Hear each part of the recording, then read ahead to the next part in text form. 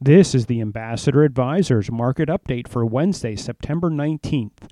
Stocks rose as bank shares got a lift from higher interest rates.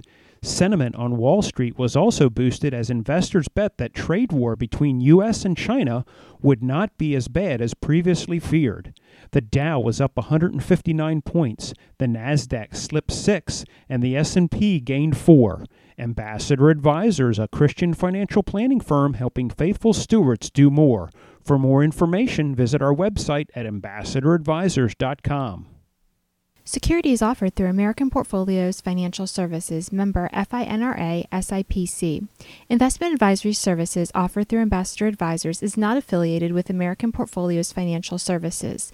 Information in this illustration has been obtained from sources believed to be reliable and are subject to change without notification. The information presented is provided for informational purposes only and not to be construed as a recommendation or solicitation. Investors must make their own determination as to the appropriateness of an investment or strategy based on their specific investment objectives, financial status, and risk tolerance. Past performance is not an indication of future results. Investments involve risk and the possible loss of principal.